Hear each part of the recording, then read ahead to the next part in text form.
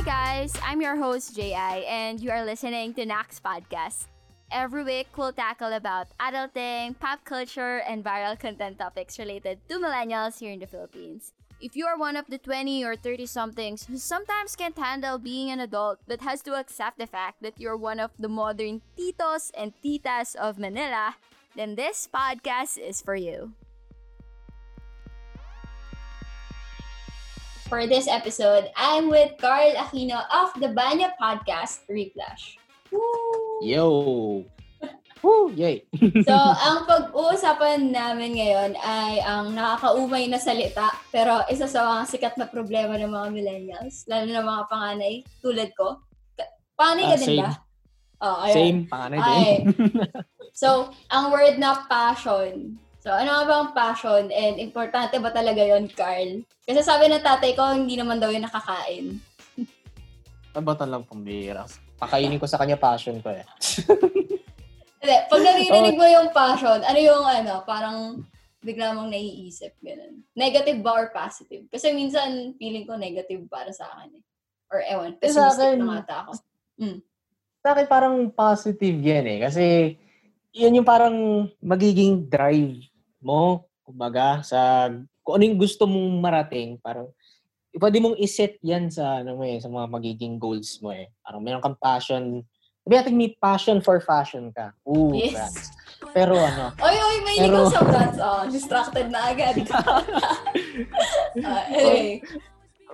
Basta sabihin natin may passion for fashion ka, gusto mong maging fashion designer, may drive ka, gagawin mo yan eh.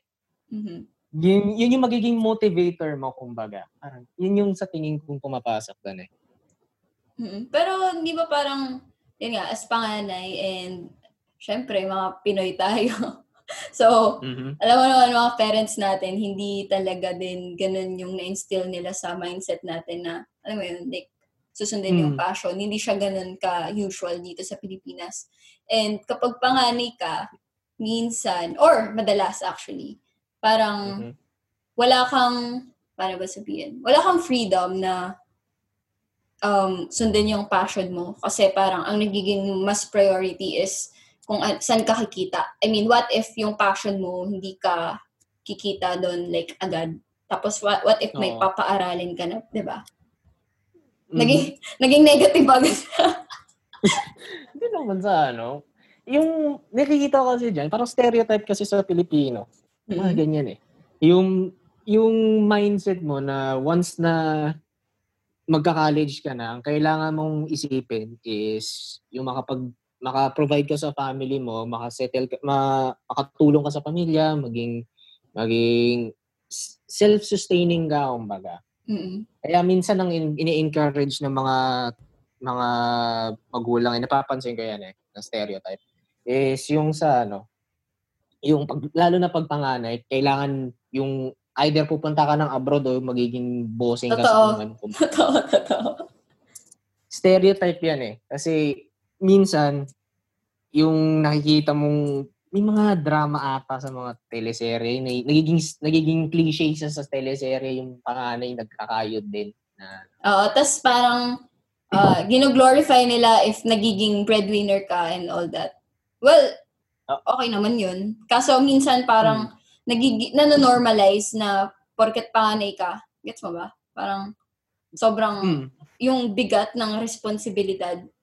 Parang feeling mo pag nag-no ka once, parang masama ka na agad. Kasi nga, parang sinabi mo sa mga teleserye, sobrang nag-glorify din yung mga ganun.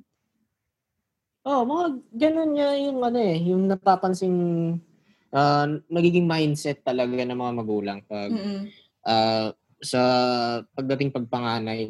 Kahit hindi panganay, minsan nga yung mga kapatid na mas nakababata kung hindi possible na makapagtrabaho si kuya o si ate, sila yung nagiging breadwinner.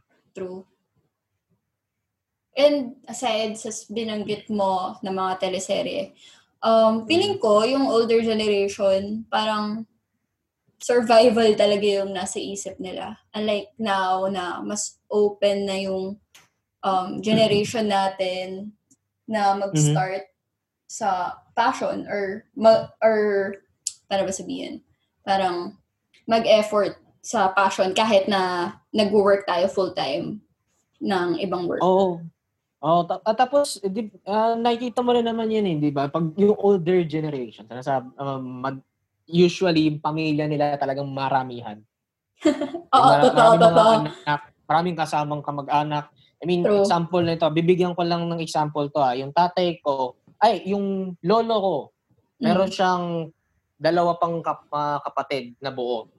Isang kakambal, tapos isa pang babaeng mas bata. Wait, tapos yung lolo mo, sorry. Basta may mga mat na, wait lang, nahuli na ako eh.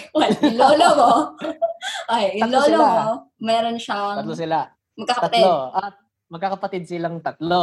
Isang kakambal, tapos isang mas batang babae. Okay. Yun yung buo niya. Yung half-siblings niya, 13. Oh my God. Okay, gets. So, 16 sila all in all. Tama ba, Matt? Gets. Yes, 16. Yes. Dami. Math. So, ilang watermelon? Okay. Tapos, ang dami nga nila. So, paano yung naging mga work nila or whatever? Like, ano yung may nag-pursue ng passion or something? Parang wala rin naman nagsabi sa akin kung ano yung mga ginusto nila dati nun eh. Kasi once na kaya na nilang nagtrabaho na kaagad sila eh. Para, yung lolo ko, layas din yun eh. Sa backstory na niya yun, hindi ko na masyadong i-explain kasi masyadong personal na niya yun. Pero, naging story pala ni Lolo, no? Kasi ganito yan, mga ako, ganito kasi nangyari. Kung ano-anong naging trabaho na ginawa ng lolo ko. Naging mekaniko din yun, nagtrabaho din ata yun sa kung ano-ano mga kumpanya. Ang dami yung pinagdaanan. So, kailangan din niya mag-provide sa sarili niya, kailangan niya mag-provide sa family niya. Tagal din silang So, parang hindi rin siya nakahanap ng kung anong hindi ko rin masasabi na hindi ko rin masasabi na wala siyang passion sa kung ano man. Pero baka mas inuna niya yung family first, kumbaga. Yun yung sa opinion ko. Hindi ko rin naman siya masisisi kasi iba yung henerasyon niya sa henerasyon ko. Ganun. At saka, yun talaga, parang feeling ko survival talaga eh. Pag kaya mo na magtrabaho ka na. And kapag kaya mo na magbigay ng pera, magbigay ka na ng pera. Other than that, wala kaming pake sa art mo. Lalo ba? Wala kaming pake sa kung gusto mong maging manunulat or gusto mong maging pintor. Wala kaming pake dyan. Basta kung kaya mo nang magtrabaho, magbanat ng buto, go. Parang ganun, di ba? Parang ganun nga naman sila. Kasi yung mentality nga, babalik tayo doon sa mentality na family first. Kasi family first country tayo yung ganyan. Yung iniisip ka agad, mag-provide kung kaya. Tsaka feeling ko, ewan ko kung Asian, parang ang dami kasi natin sa Asia, di ba, na parang similar yung mindset. Pag nanonood ako ng mga vlogs or pag nanonood ako ng mga series based sa Asia, parang ganun din yung setup ng family. Unlike sa mga Western countries, parang hindi nila masyadong, parang mas may freedom sila to choose what they want to be. Kasi parang at the age of 18, parang nagiging independent na sila from their family and wala na silang masyadong responsibility sa family nila. Though ang lungkot din nun kasi parang marami sa kanila yung parents nila, di ba, nagsistay na lang sa home for the aged. So parang gets. Yung mga foreigner friends nga ako, sinasabi nila 18 pa lang sila, pinalis na sila eh. Seryoso? So, yun yung norm sa kanila? Yun talaga normal sa Amerika eh. Sa Pilipinas, kahit 30 ka na, minsan pa nga, nakikitira pa rin sa mga magulang mo kasi kailangan mong mag-provide eh. Diba? Ang problema lang ata sa kanila yung yung mga, tag dito, yung mga student loan. Yun, mataas yung student loans nun. Back nung 1970s niya, makwento ko lang. Side note lang tayo, dito tayo sa TBP. Liko muna tayo, liko. Dami lang, wala akong research nito. Pero nung mga baby boomer era, medyo hindi pa ganun kataas ata yung ano nun eh. Yung student loans nila nun. Tapos as the 20th century went on, tumaas na yung student loans hanggang sa umabot sa punto na yung generation ngayon, hindi pa sila tapos mag-aral. May utang na kaagad sila. Grabe, no? Lala. Yan. Wala akong research nito. Hindi ko pa na-research ulit to. Napanood ko lang ata to sa isang YouTube video dati. So, pero, matagal na yun. Pero, I think, yun nga, at the age of 18 kasi pwede na rin silang mag-work, di ba? Unlike dito, pwede naman, pero hindi ka tatanggapin usually sa mga opisina or something, or sa mga fast food chain. Unlike sa kanila, di ba, sa mga coffee shop, parang gets na yun na para sa student loan nila. Mga nagpa-part-time, madalas yan sa ano.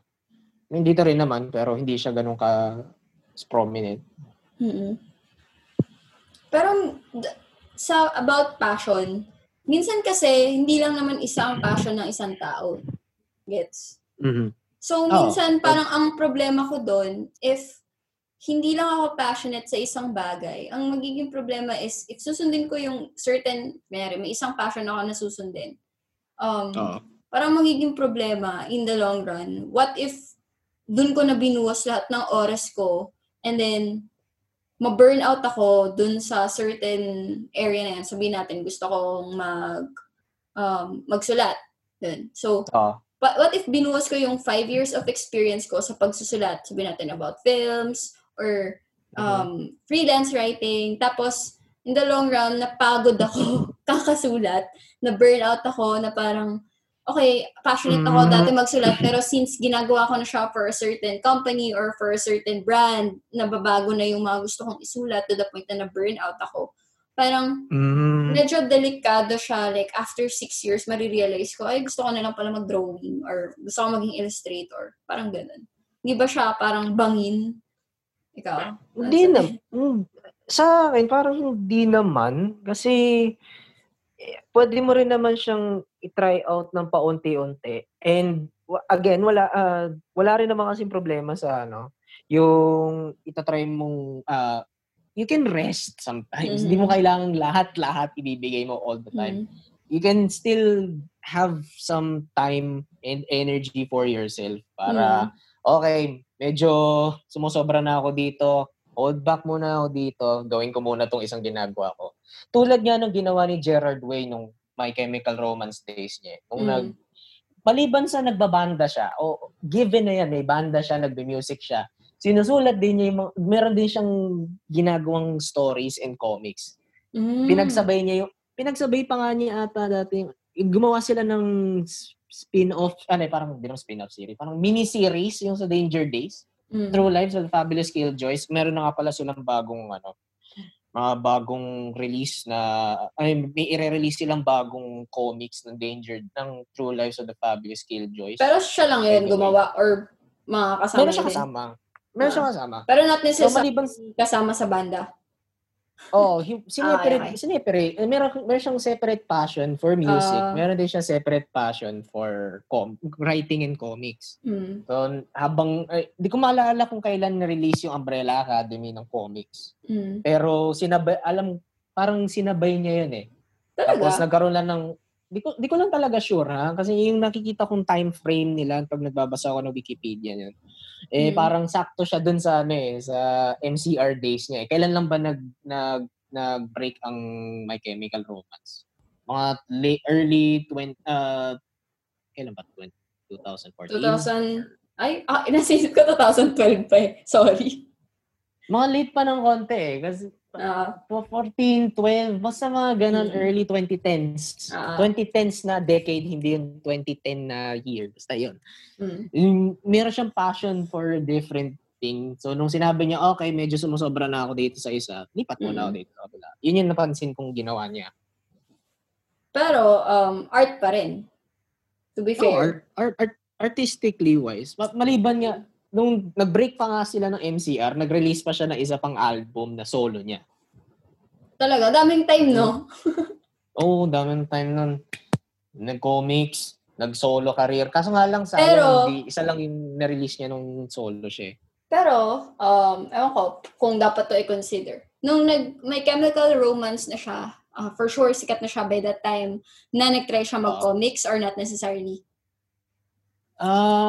Di ko maalala. Pero parang meron na talaga siyang hilig dati sa comics Di ko lang sure. Don't quote me on that. Pero alam ko. Wala. Sinabi mo na. Sinabi ko lang yun kasi from yung nakikita ko na naalala ko. From the top of my head. Pero kung mali man ako, please correct. Wala, magkaka-haters ka na. Okay lang. Ano magagawa nila? Pero totoo, diba? Baka kasi by that time, sikat na siya. So, marami na siyang pera. And therefore, mas may freedom na siya to do other things. Gets? Kasi sa totoo lang, yung pera, parang freedom talaga siya Na, diba? Kung may pera ka naman, kung may nakalaan ka namang savings dyan, mas hindi ka takot mag-try ng ibang bagay. Or, diba? Maging low-key muna sa kung anong nagpapayaman sa'yo ngayon. Oo. I mean, ako ito sasabihin ko, in my experience, you can quote me on this one. Yes, okay, you can quote me on this one. Ako, sinubukan ko dati mag-release ng mga zines, mga self-publication. Sinubukan ko yun nung college. Pero since walang-wala talaga akong pera noon, parang ine-extra ko lang yung, kung ano yung meron lang na baon sa akin, minsan natitipid pa yun, minsan napupunta diretso sa girlfriend ko, pero still, ibang usapan na yun. Sinubukan ko yun. Gusto ko talagang maka-release ng marami. Kaso, yung cost talaga, hindi ko kayang ma-cover kaagad. Maliban lang ako magtitipid ako ng matagal. Pero, tapos ngayon, tinigil ko yun, naghanap ako ng ibang gusto kong magawa, tapos tinigil ko yung gusto kong gawin na bago para balikan yung isa. Pabalik-balik lang ako usually dati. Gusto ko to, minsan gagawin ko yung isa, tapos pabalik-balik lang talaga ako. Maganda yung ganun na strategy. Pag sumasobra ka na doon sa isa, pause ka muna doon. Pwede mo namang, kung kaya mo, pagsabay mo, pero kung hindi, edi okay lang. Kahit kasi baka ma-burnout ka din, di ba? Oo. Madali ma-burnout pag marami kang ginagawa. Madali ka madi-distract, di mo malalaman kung yung gusto mong gawin talaga. Pero ikaw ba yung tipong tao na parang iniisip mo na marami ka talagang gustong gawin? Like, aside sa zines, aside sa podcast, like, ang dami pang gusto mong gawin talaga na pwede namang pagkakitaan. Kaso, hindi mo pa talaga na sa start yung, hindi mo rin siya nakikita as career. Parang ganun. Actually, yung gusto kong maging career sa art, sa creative stuff talaga eh. Kasi nung nagpipili na ako ng college ko tapos course, sabi ko gusto ko mag-literature, mag-AB literature ako. Kasi gusto kong magsulat. Pero sabi ng tatay ko, wag ka diyan. Mag-marketing ka, may pera dyan sa marketing. Totoo. Pumunta ako marketing. Nasaan ako ngayon? Okay lang naman. Hindi ko naman siya sinisisi sa pinili kong kurso. Pinili ko nga yun eh. Dapat panindigan ko na. Pero, doon pa rin minsan yung drive na kung pwede lang sana, gusto kong gawin to bilang yung kung saan kikita ako. Gusto kong makita. Somehow, gusto kong maging career talaga to para ginagawa ko na yung gusto kong gawin to. Minsan na pumapasok din naman sa isipan ko yun. Pero siguro, feeling ko, hindi lang yung passion kasi, sinet siya sa mind natin as parang isang straight na path. Na, kumbaga, ito na yung gusto mong passion, gusto mong magsulat, ito na yun. Ladderized na siya. Pero, in reality, kahit na nag-work ka ngayon, napupursue mo pa rin naman yung passion mo, di ba? Like, gumagawa ka pa rin naman ng mga zines somehow. Nagkakaroon ka pa rin ng time kasi nga, trip mo eh. Oo, nakapagsulat ako nung na-lockdown ako sa office namin. Nagkaroon ako nakasulat ako ng isang, first time ko makasubok ng fantasy. Siyempre, may konting tulong sa editing sa iba't ibang mga taong pinagkakatiwalaan ko. First time kong makapagsulat ng fantasy, medyo parang self-fulfilling. Parang, ayos to Nakagawa ako ng bago after some time na wala akong drive. Sobrang satisfying. Tapos nakagawa pa ulit ako, gawa lang. Tapos, ayun, marami pang mga plano, marami pang gagawin, pero paunti-unti lang, makakarating din tayo doon. Pero ano naman yung take mo sa mga iba? Like, ako kasi, ikaw, swerte ka kasi like may work ka and so current work mo, nakakahanap ka ng time para, yun, parang ginagawa mo para sa passion mo or mga side hustle mo. Pero like, paano naman yung iba na as in like walang oras sa passion nila and kailangan talaga nilang kumita para sa pamilya. Parang ganun. Ano yung advice mo sa kanila? Din. Time management. Time management. Kasi marami kang magagawa sa isang araw. Sure, sasabihin natin pagod na pagod ka. Pero pwede rin namang sabihin natin bugbog sarado ka na pagkatapos ng isang buong araw na pinagdadadada ka ng bossing mo. Sabihin natin gano'n. Tapos may hugot ka. Yun nga, minsan talaga kasi napupuno talaga ako sa opinion. So, nakauwi ka na, ang pahinga mo na lang tulog. Sa window na pagka-uwi mo, kumakain ka ng pwedeng makapasok ka doon ng passion, ng kung anong gusto mong gawin. Sabihin natin magsusulat. Ako, pagsusulat lang talaga yung pwede kong gamiting basis kasi yun yung alam ko, pero pwede ka rin kunwari gusto mo mag-crochet. Sa gabi, mag-crochet ka. Kuha ka stuffed toy, o yung t-shirt. Pwede mo gumawa ng t-shirt. Pwede ka gumawa ng t-shirt gamit ng crochet? Di ba, ewan ko. Pwede naman. Huwag mo lasuotin.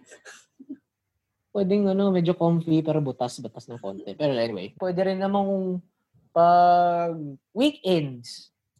Usually naman, papahinga naman tayo pag weekends, di ba? Unless na lang meron kang Saturday work.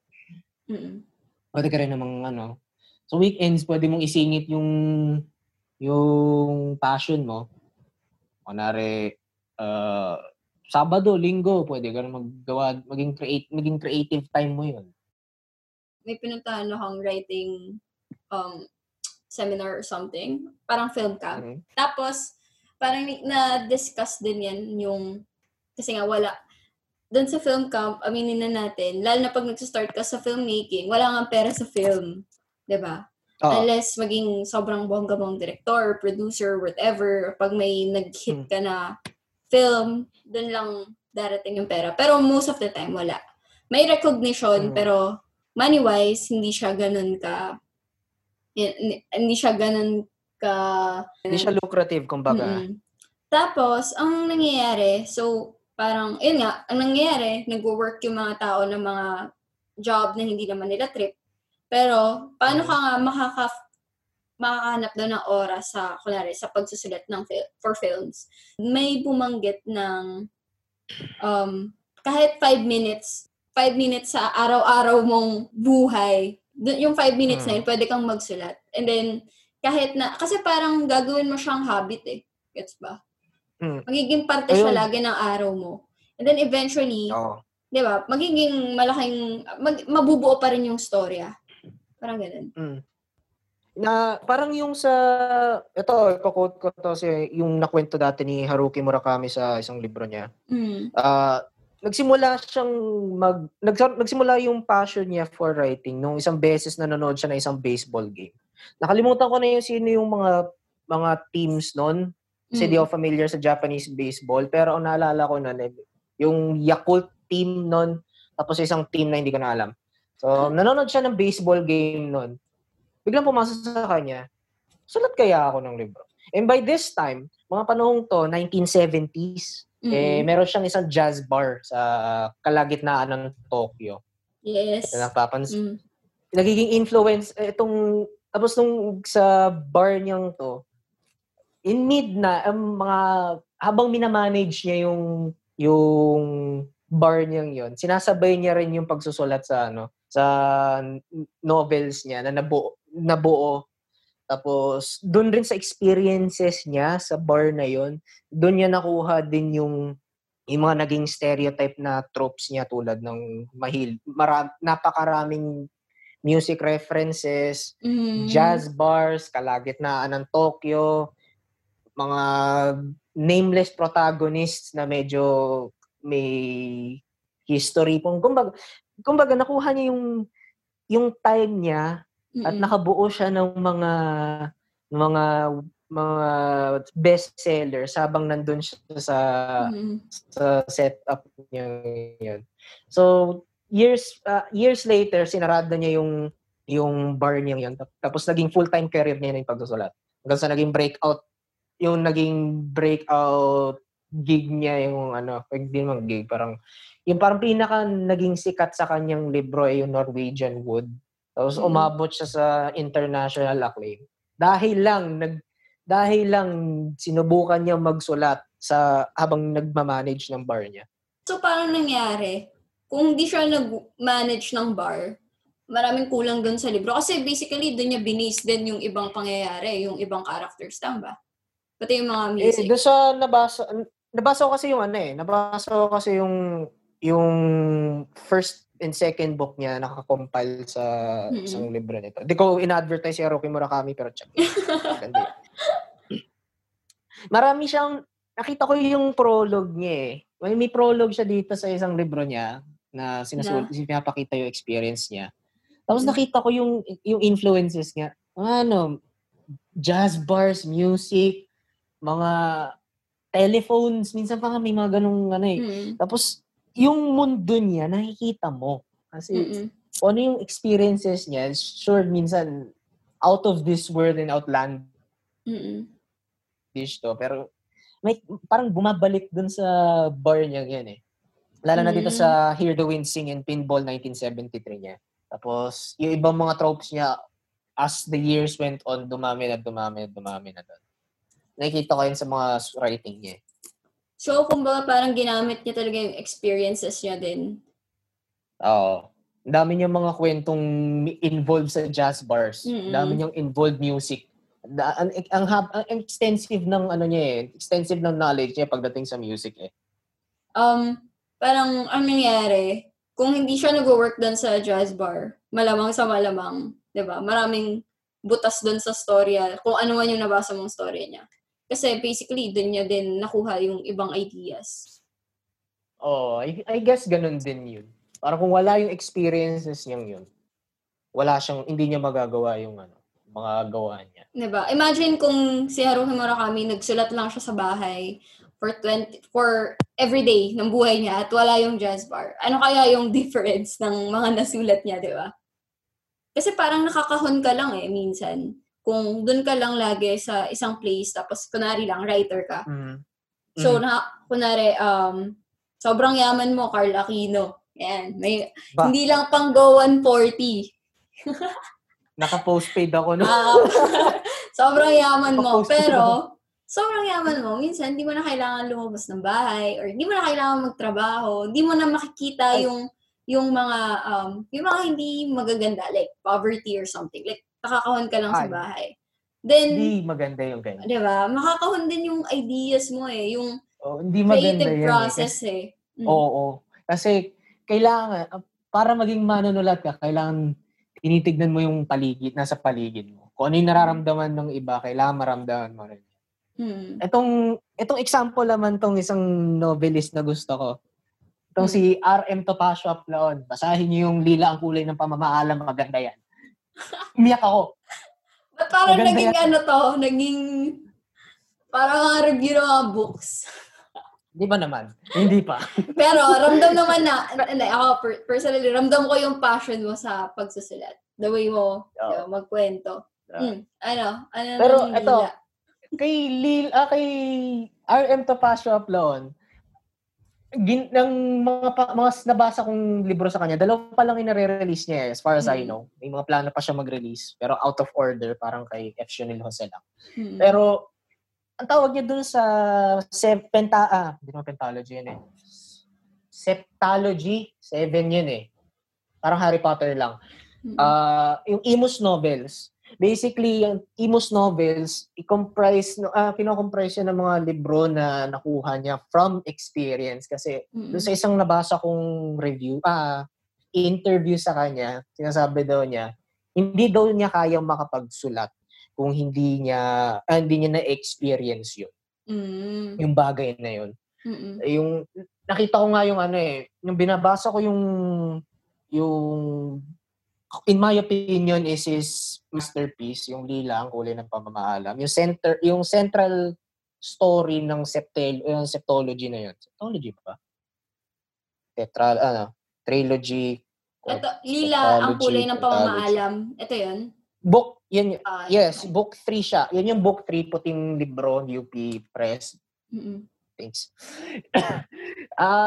Yung masasabi kong kwento nun ay para siyang love letter para sa 90s. Kasi buong buhay ng protagonist, nandun sa kinukwento niya doon, extensive yung descriptions ng emos, extensive yung description ng mga nangyayari ng panahong yun at kung ano yung na-experience niya. Kasi nung binabasa ko yun, nakikita ko na-imagine ko yung emos talaga. Ako taga Bacoor ako. Hindi ako gala ng emos. Hindi ako masyadong gala ng inner emos. Pero nung binabasa ko yun, parang pakiramdam ko, nandun talaga ako. Oo. So, from experience, yung natanong ko nga rin sa kanya, kasi dati naka-correspondence ko siya. Natanong ko sa kanya, kung meron siya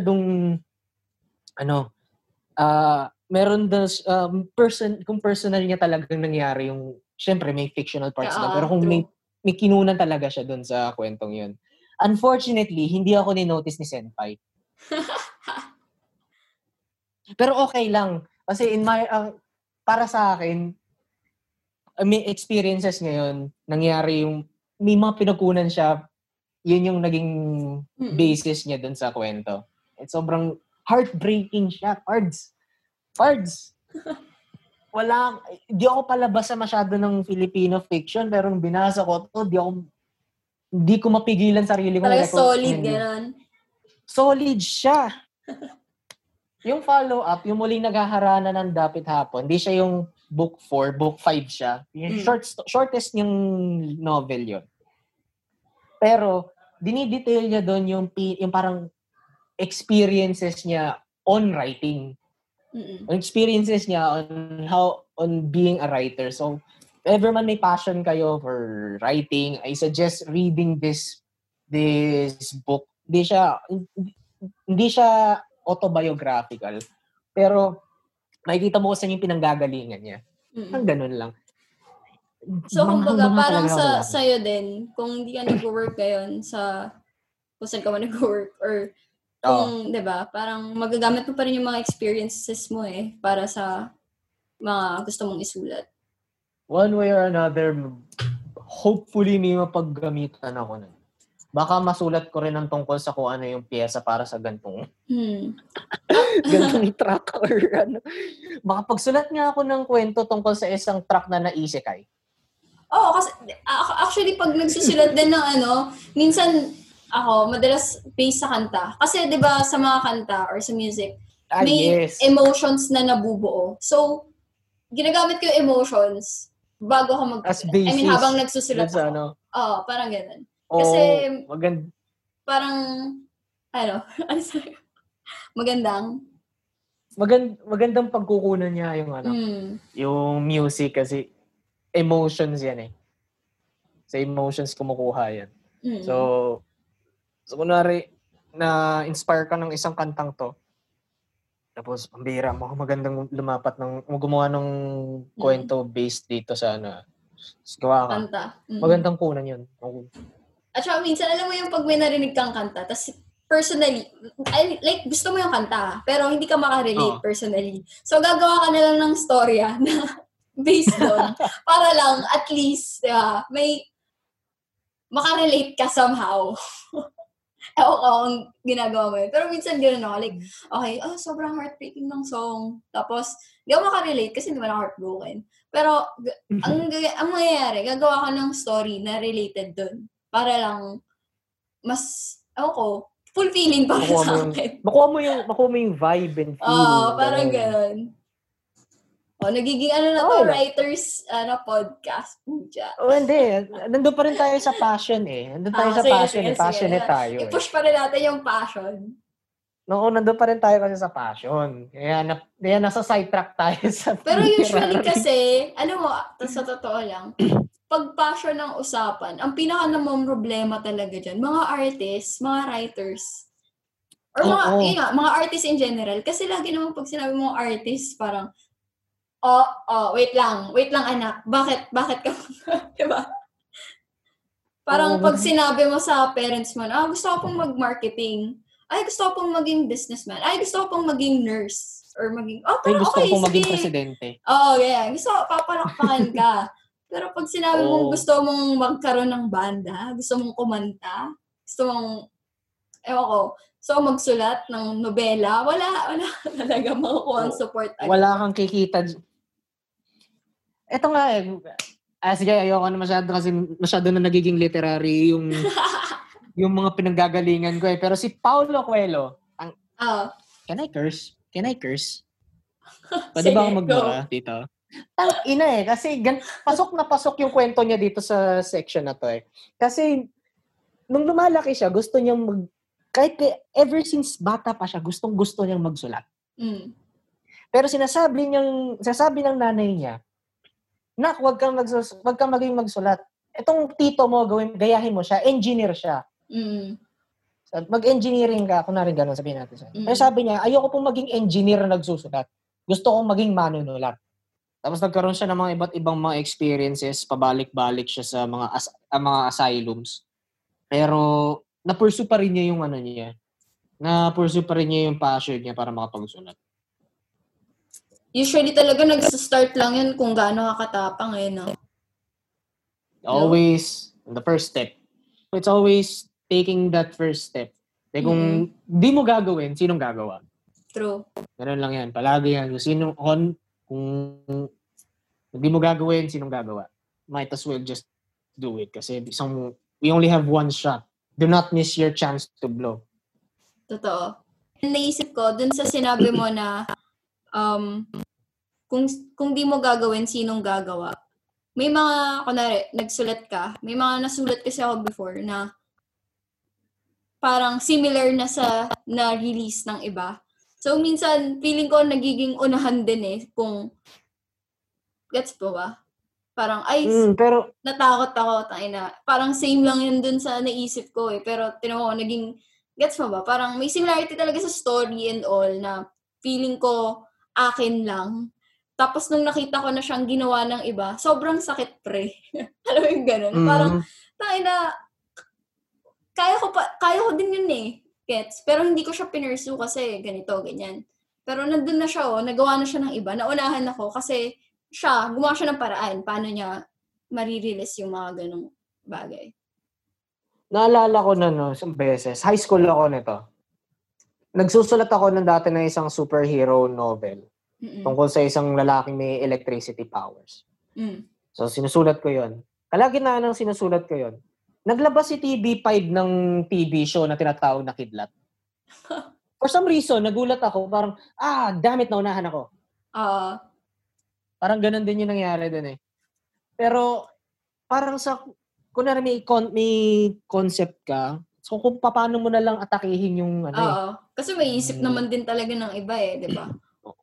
Wala nang original story. Ang nagiging original na lang kung paano mo gagawin. Totoo. Nakwento ng lahat ng kwento sa mundo kung ang gagawin mo na lang kung paano mo magiging original. At saka, usually, yung mga kwento naman, umiikot lang sa mga bagay na parang alam familiar ang lahat. Fear, power, greed, poverty. Diba? Kung love, parang yun pa rin yung core ng bawat storya. Depende na lang sa'yo kung paano mo siya, ikikwento. Storytelling talaga labanan. Ano na to? Naging storytelling.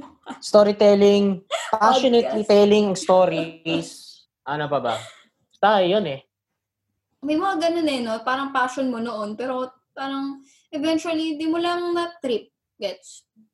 Oo. Mga ganyan. Din eh. At then, aabot din sa panahon yun na dati gustong-gusto mo yun pero nawalan na. Pero minsan talaga babalik. Yung tawag eh masyadong babalik ka din eh. Tulad nitong podcasting na to. Dati tumigil ako nun eh, 2017, mga 2017. Tapos tumigil ako, na-burnout ako sa ginagawa ko nun. Tapos nung nakita ko yung mga kaibigan ko, nagpaplano na gusto nilang gawin yung podcasting. Sabi ko, sige nga, gawin ko na nga rin to. What the hell? Ano mawawala sa akin? Subukan ko na rin naman to dati, pakita ko na rin sa kanila paano ko ginawa to dati. So ngayon, ginagawa ko na yung show ko. Pero to mga to naman, hindi naman nila tinuloy. So babalik tayo doon sa first step. Taking that first step. Doing that, what you're passionately doing. Hindi ko sila kina-call out. I love my friends. Hindi, wala. Call out mo na ang pangalan. Mga hinayupak kayo. I'm doing this because of you. Bakit di nyo tinuloy? Nagiging tulpo. O yung alam ko ng podcast, ba't naging tulpo? Ayun, sa tulpo. Nagkikringe ako sa tulpo. Pero anyway, but I digress. Ginagawa ko tong podcasting na to dahil bumalik yung passion ko dahil sa mga hinayupak ng mga kaibigan ko. I love you all, but you're assholes. Why am I alone in this? Parang yan yung magtotropa na nagplan ng travel. Nagkakayayaan ng Tapos may GC na, Okay na eh, may GC na eh. Hype na lahat eh, ng G na. G. Ikaw lang pala yung natuloy. Ayop eh. Hindi, sorry. Meron pala akong birthday na pupuntahan. Ayop kayo. Nandito na ako lahat-lahat. Full tank na yung Beetle na gagamitin natin sa road trip na to. Hayop kayo. Pero at least, di ba, na-push ka nila na bumalik. At least yan. At least doon ay natutuwa ako kasi bumalik yung passion. At saka yung passion, parang minsan talaga may time na, di ba? I mean, kinall out mo friends mo, malay mo naman talaga, hindi lang nila time na sobrang passionate nila dyan. Katulad mo before. Pero, di ba? Gets ba? Di ko ata na-express na maayos. Gets. Tapos minsan kasi feel ko yung passion, para siyang tinatawag na ghosting. Yung minsan magpaparamdam tapos minsan biglang mawawala nang hindi mo alam kung bakit. Tapos biglang magpaparamdam ulit sa'yo na parang kukulitin ka. Tapos gagawin mo na naman. Magiging marupok ka na naman kasi passion mo eh. Ganyan din ako sa writing minsan. Kino-consider ko nga sarili ko may love-hate relationship sa sa writing sa literature. Gusto ko magsulat. Ayaw kong pasulatin. Hindi, may ganyan talagang time na walang pumapasok. Pero may oras ka, nasa moment ka naman, pero walang pumapasok. Parang iniwan ka niya ng saglit kasi hindi mo siya pinansin ng ilang araw. Parang may pinaghuhugutan ka dyan, Hindi, totoo. May nabasa akong ganon. May nabasa akong ganon kay Elizabeth Gilbert, yung Big Magic. Tapos, di ko na alam kung isang chapter. Pero parang si passion, ko alam kung tinawag yung butterfly or whatever. Pero ganun yung na-imagine ko eh. Yung passion, para siyang dadalawin ka niya minsan. Depende kung kailan niya gusto. Pwedeng 9 p.m. ng gabi after work, dadalawin ka sa kwarto mo. Tapos magbibigay siya sa'yo ng ideas ng mga pwede mong isulat or mga pwede mong gawin. Or yun. Specifically, pwedeng isulat. Minsan nga nagkakaroon ako ng mga weird na moments na kung kailan nagkakaroon ako ng ideas magsusulat. Isang beses naliligo lang ako. Sa kalagitnaan ako ng pagsasabon ng sarili ko. Biglang sinabi ko, magandang idea to May naisip ako bigla. Sulat ko pagkatapos ko nito. Sinulat ko. Ngayon tapos na siya, hindi ko lang ma-publish kasi masyado maraming problema dun sa story. So that time, dinalaw ka habang nagsasabon ka? Oo. Minsan kahit sa bus, di ba? Minsan minsan sa bus lang or naglalakad lang. Tapos biglang may maisip, kaya may nakita akong strangers. Tapos parang ginawa ko sila ng story sa isip ko. Sobrang, ikli lang ng plot, pero gusto ko siyang isulat. Gets ba? So, isusulat ko siya ng maikling, like, one-sentence story lang. Tapos, minsan, babalikan ko kapag trip ko magsulat para nandun pa rin yung one-sentence story. Pero alam mo, minsan, hindi siya nagiging ganun ka-effective kasi nawawala pa rin yung moment eh.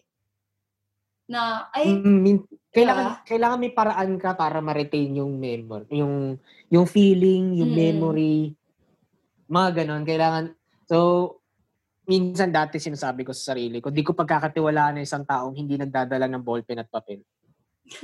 Dati sinasabi ko yun. Lagi ako may ballpen at papel. Yun, pwede kitang pagkatiwalaan ng pera ko. Bukas may papadala ako. Pero seryoso, ewan ko bakit. Parang nakakaano kasi ako pag may journal ako tsaka may pag may idea kasi, pag may idea kasi, minsan maalala mo siya tapos mamaya-maya may gawin ka lang, makakalimutan mo na yan. So maganda, pag may idea ka, sulat mo na kaagad. Tapos nagre-retain yung memory at yung idea pag handwritten siya kaysa nagsusulat ka naman. Oo, totoo. At dapat blue na tinta. Ay, hindi. Wala. Black ako. Blue. Team Black! Woo! Blue-black pwede ba sa'yo? Hindi. Black talaga gusto ko. Boo! Oy, maganda kaya yung black na ink. Oh, maganda. Hindi, wala. May black inks. Ay, hindi, may blue din pala ako. Wala.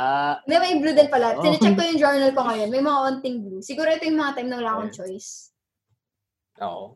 Pero magandang handwritten. Wait lang, papansin ko pala yung muntik ma-expire na joke. Okay, black ink. Black ink in your hair. Black ink in my area.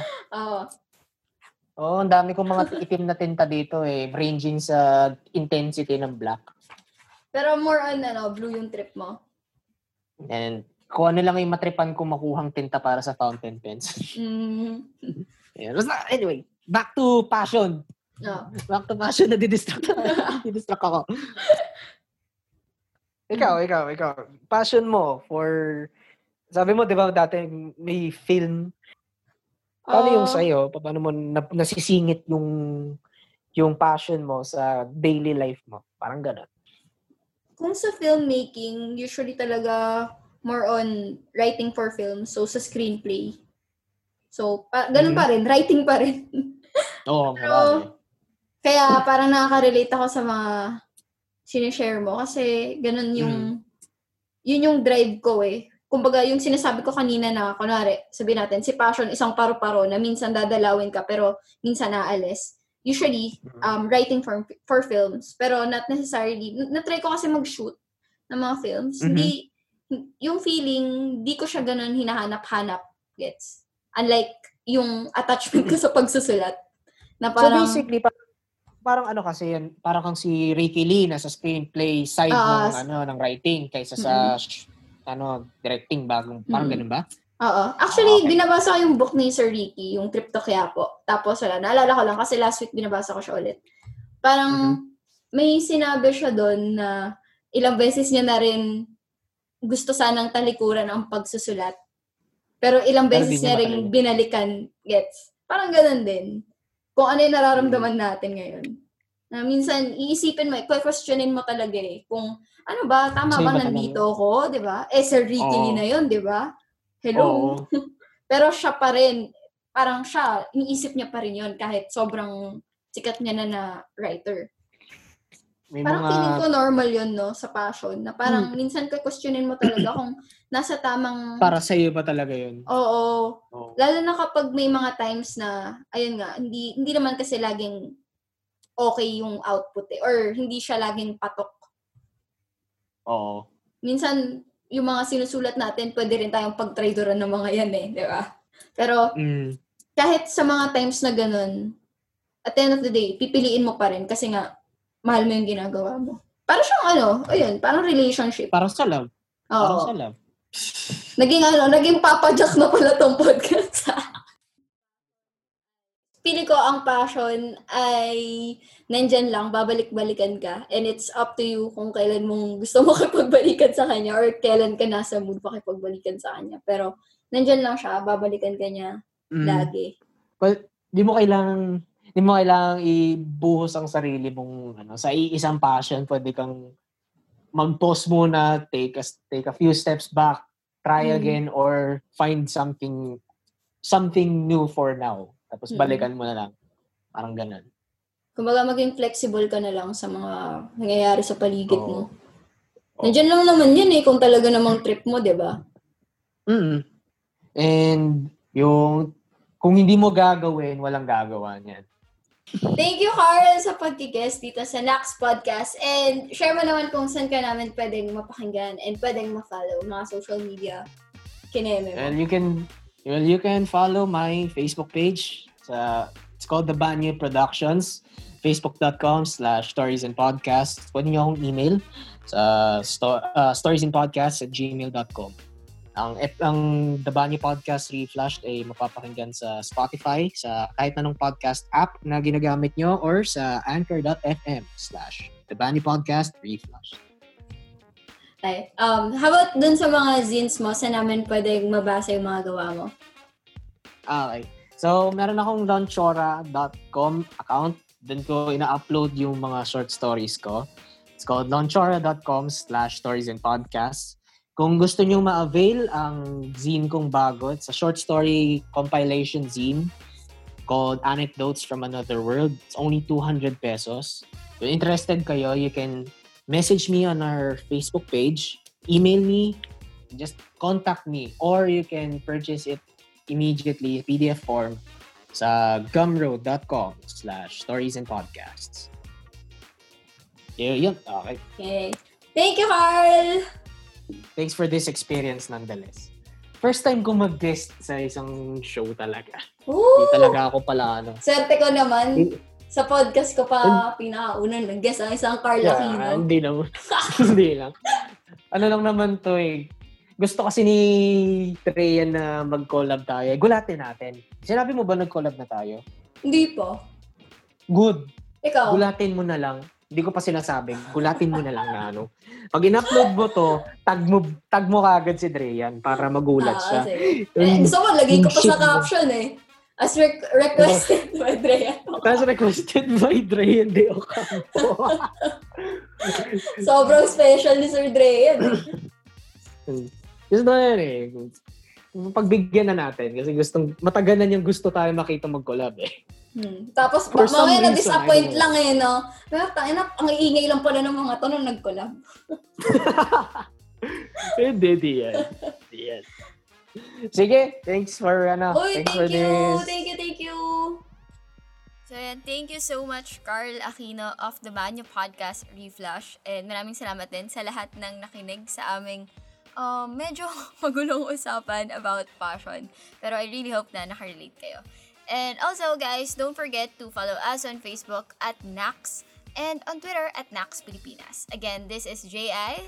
and you're listening to Nax Podcast, ang tambayan ng mga modern titos and titas of Manila.